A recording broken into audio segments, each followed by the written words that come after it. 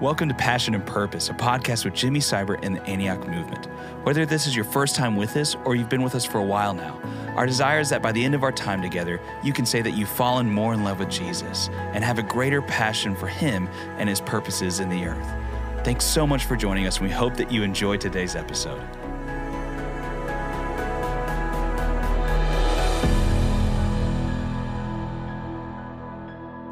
Alrighty, well, hey everybody, I am delighted today to be with my friend, Dr. Christina Crenshaw. I get to say doctor before I knew her before she was a doctor. It's fun to say that. But hey, with all Passion and Purpose podcasts, our desire is how do we exalt Jesus? How do we love Him and honor Him with our lives? And how do we grasp what is His purpose and His plan, not just for us individually, but for everybody who's listening. That's our heart, and I know that's your heart. And so we are in for a treat. It's going to be a two play podcast. And this first one, we're just going to get people to get to know you and the joy of kind of God's own journey in your life and how that affects who you are today. But again, just for a little bit of context, Christina is been a professor, a thought leader, a blogger, a communicator, but for Laura and I, a friend. Yeah. And for the last 20 years, she and her husband, Craig, have been dear friends, at times confidants, at times our greatest supporters and encouragers, and we're grateful for you. Yeah. So I get the privilege of calling you a friend, even though I know you as also one who God's called to be a voice in this hour. So, hey, let's tell us a little more of what you do. Then let's go back, tell us your story. Yeah. Well, thank you for that introduction, Jimmy. And just so you know, Craig and I call you our spiritual father so many times. We feel like we have been very well loved and just parented by your leadership. So friend, but also just such a great spiritual leader and mentor to us.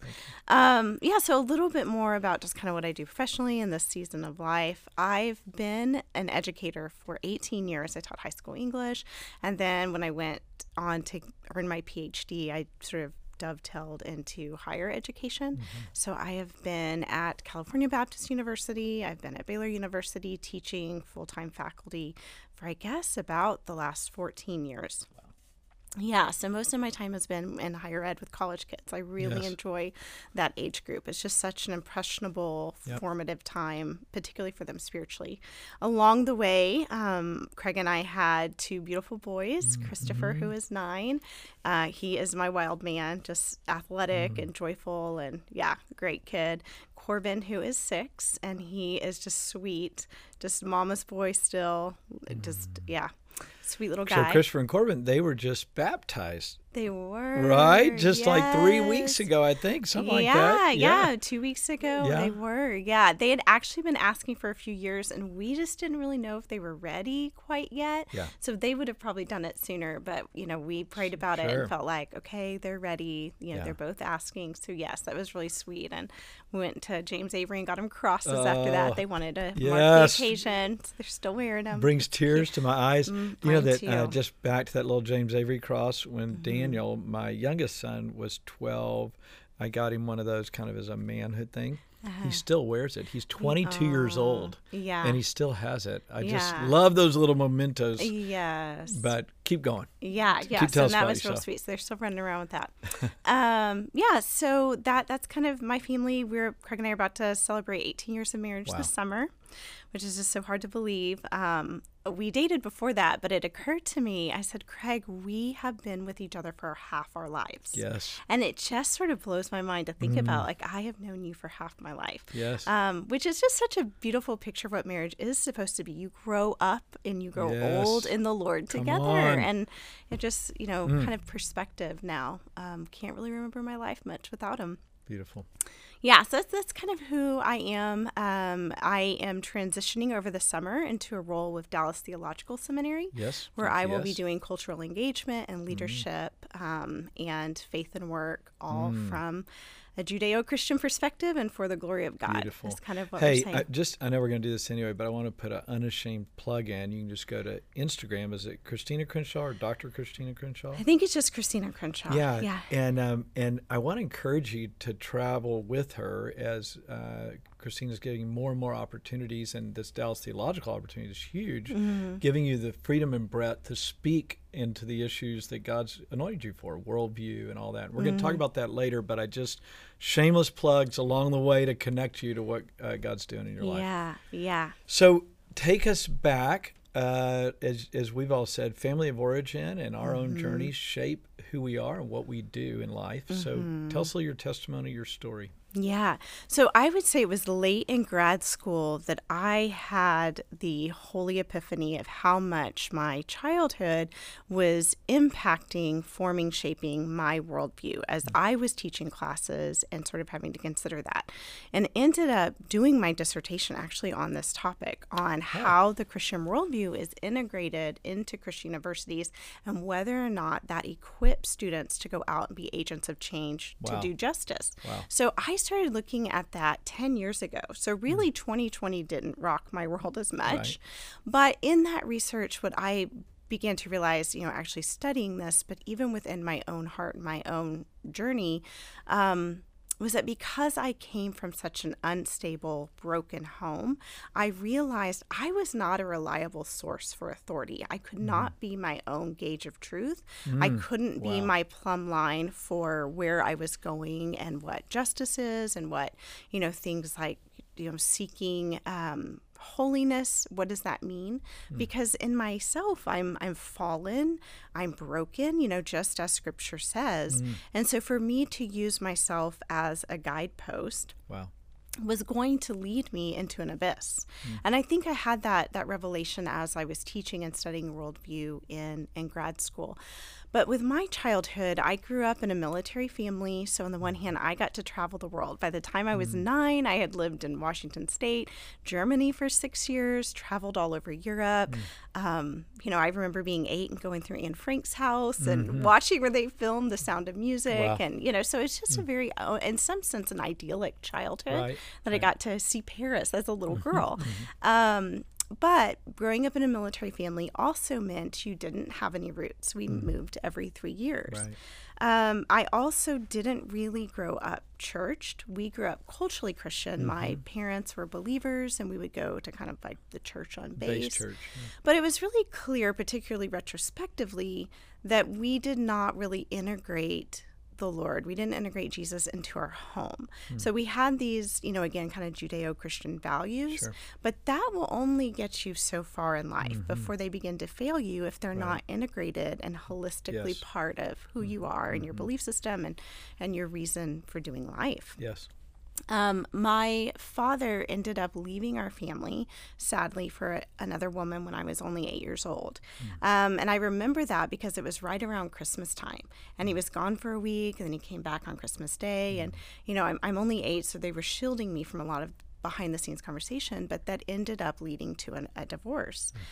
So we moved back from Germany to the States, and I was raised by a single mom for several years after that before she got remarried. And I think my single mom did the absolute best that she could, raising 2 daughters on a teacher's salary, and really getting us involved in church as best she could. But as you can probably imagine, just still so much brokenness, so much wreckage. My dad gets sent to Desert Storm during that time. It was a really difficult time.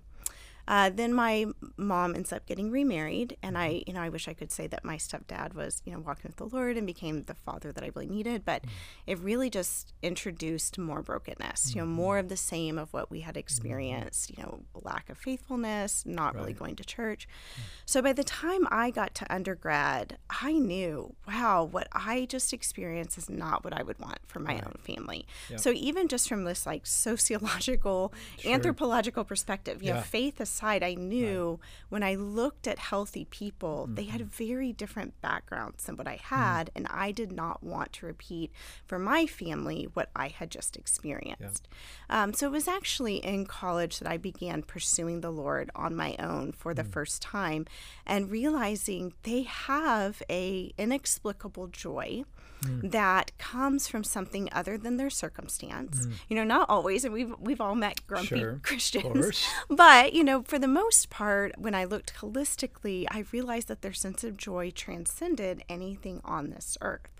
I also noticed a pattern that these people stay married longer, at least statistically more Right. than Absolutely. people who are living in the world. They have healthier families. They're happier. They're doing well. So I would say even just from that perspective, I knew what I grew up with in that brokenness. I could not repeat that pattern. It was just going to lead me to the same place that my parents had Right. experienced.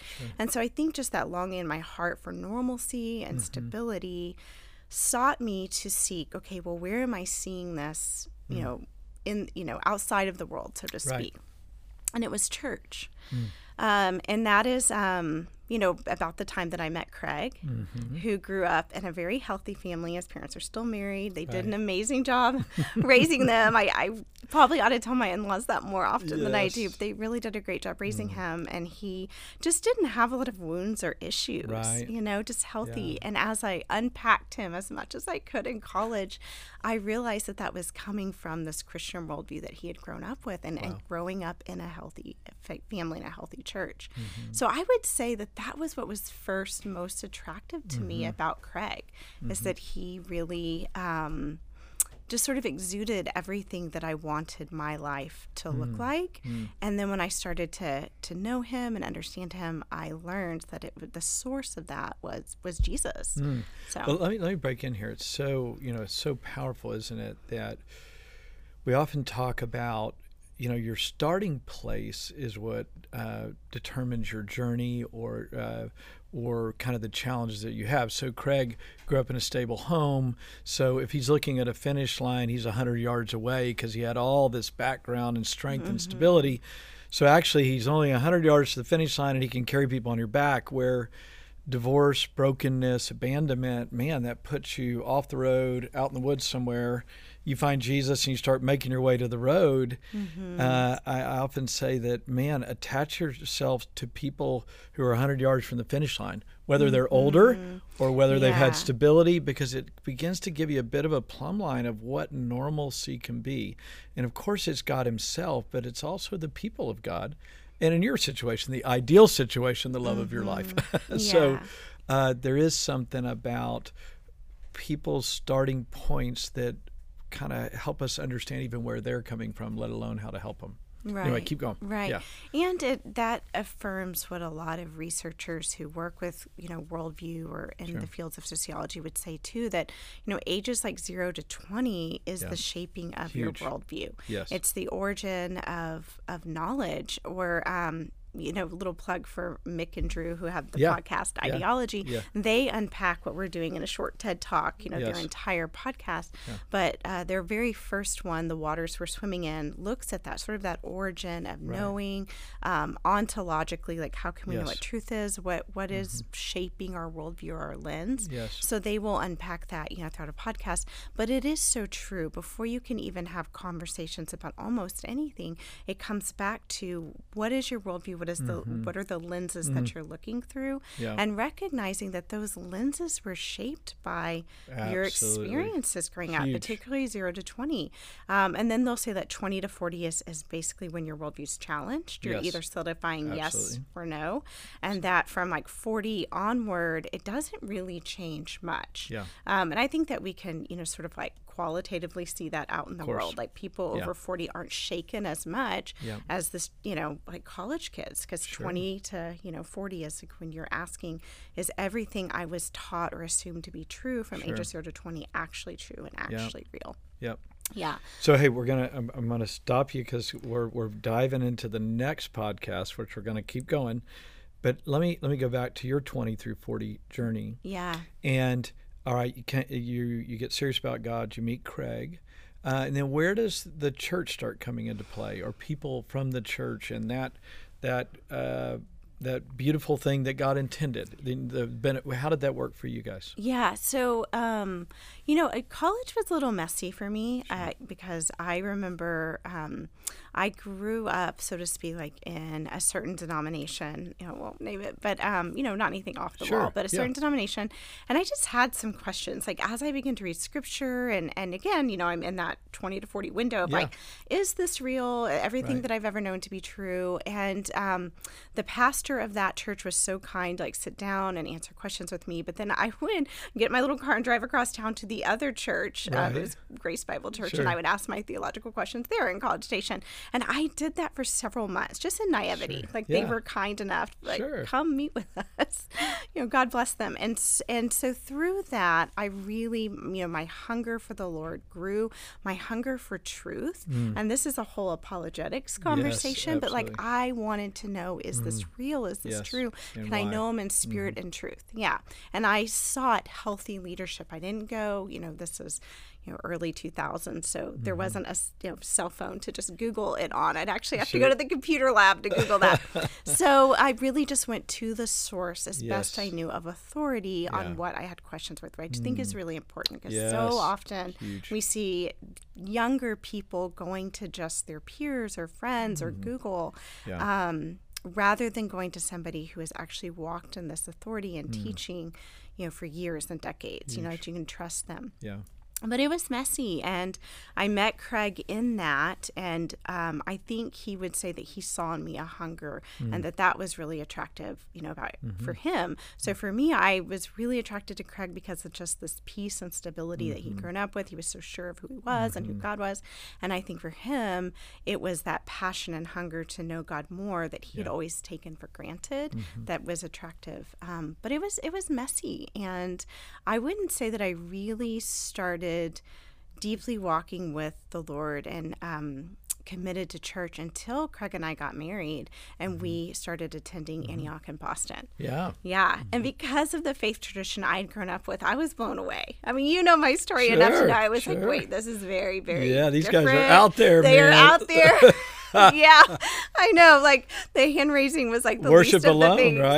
right? So it was, but of course I trusted Craig. I saw fruit. I saw that he was growing. He was on fire. So everything that I put through this lens of like, is this true and right according to Scripture? It was there, and so that was part of what I was reconciling and wrestling with. Like this is so bizarre, and yet Scripture speaks to it, and I think that's so important to be able to say, like, I don't understand this, but Scripture says. They're singing, they're dancing, they're streamers, rejoicing, like, tambourines, and then you say, well, there's Psalm this, Psalm that. Exactly. It's throughout the Scripture. We're just not familiar with it. So I think that's a great point, and is that when something is new or unfamiliar, the Scriptures are lens for if it is biblical, then it's me that needs to adapt.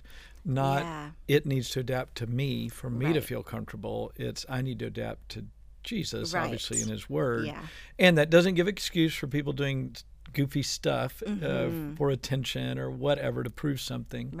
But there's a holy beauty to the transcendence of God that's beyond us, that is beautiful and right, and then we can be secure because the Word of God is our stabilizer even in that transcendency. So that's be my little apologetic word for a moment. When Scripture is the plumb line, you can tether yourself to that. Absolutely. And filter everything you encounter in the world through that. So fast forward is here as we kind of wrap up the first phase of our conversation.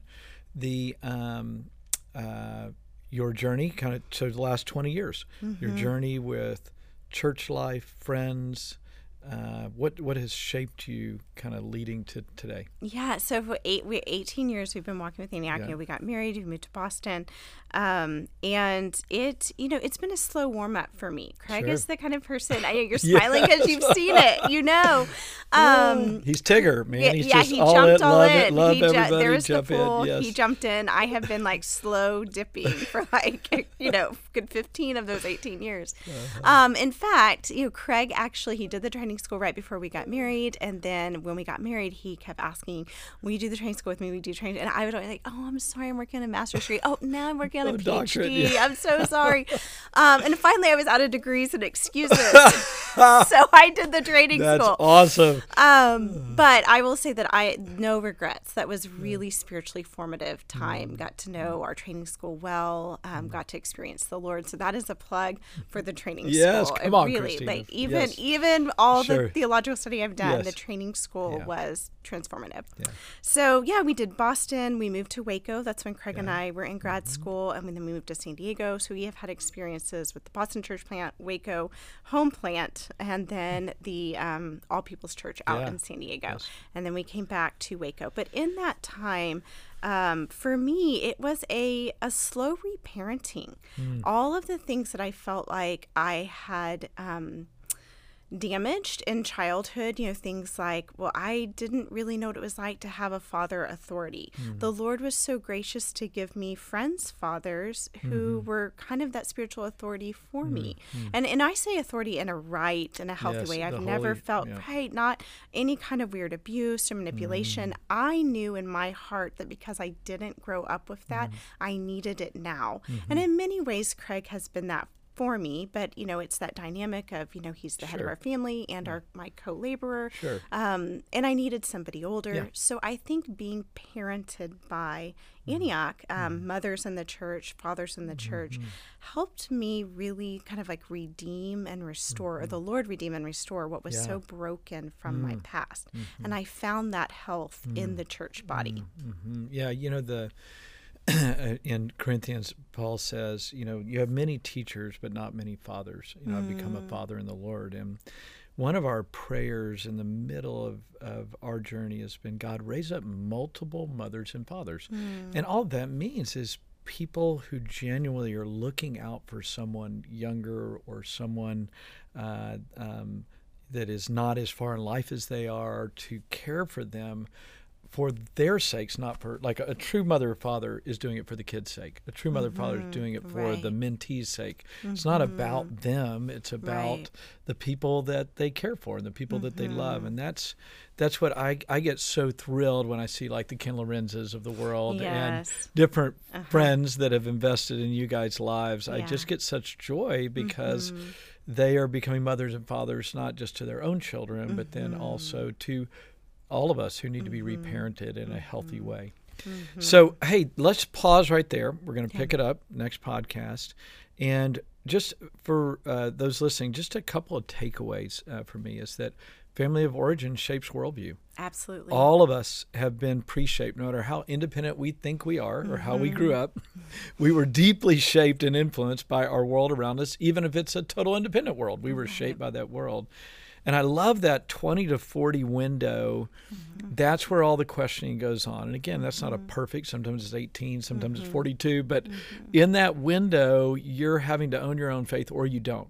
And I think that I would say my observation is that people have always been tossed to and fro in that window. It's just been extreme in our most recent days, right? But it's Right. always been the tossing and the sorting out. And I would say it's as much for a 35-year-old couple with a couple of kids as it is for a 20-year-old these days. Yeah. And we're going to talk about that here in just a moment. But for everybody listening, 0 to 20, hey, it matters who you hang with, how you live, and how you connect with Jesus. Big stuff, regardless of the challenges of life.